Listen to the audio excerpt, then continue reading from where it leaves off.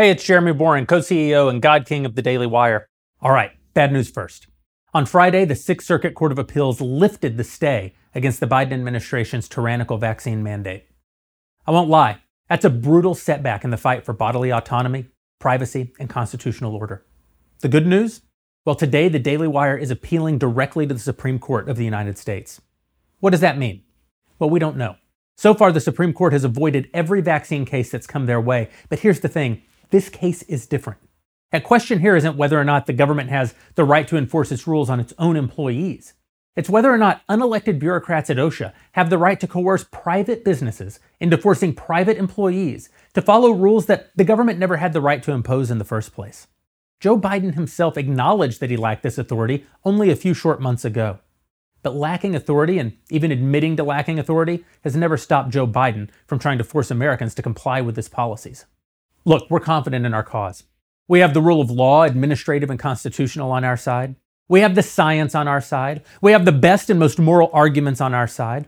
If the Supreme Court will just hear our case, we're confident we can win. If they won't, well, that won't just be a loss for us at the Daily Wire. It'll be a loss for every American. It's pretty hard to claim to be a free country when the government can force businesses to force their employees to either violate their own consciences and inject themselves with drugs they don't want, or be discriminated against at work, or be fired. At the end of the day, the government does have the power to make us all comply, but they don't have the right to make us all comply. And that's why we have to keep fighting. Sadly, a lot of companies, even many companies I admire, have already thrown in the towel.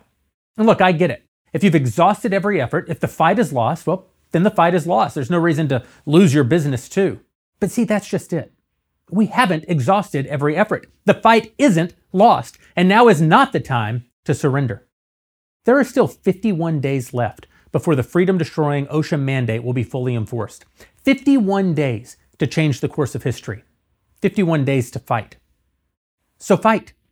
You know I'm personally pro-vaccine. I mean, the Johnson & Johnson vaccine didn't prevent me from getting COVID, and the Moderna vaccine didn't prevent my wife from getting it.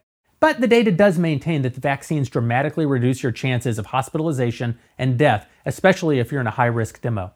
And while that's hardly what they promised us, I'll admit that not being hospitalized or killed by COVID isn't the worst outcome. So I'd recommend you get the jab if you haven't. Or don't. It's really none of my business. Especially since the vaccine doesn't prevent infection or transmission. You're free.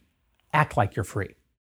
The shameful legacy of our time is that Western governments have moved so aggressively to curtail freedom in the face of this virus.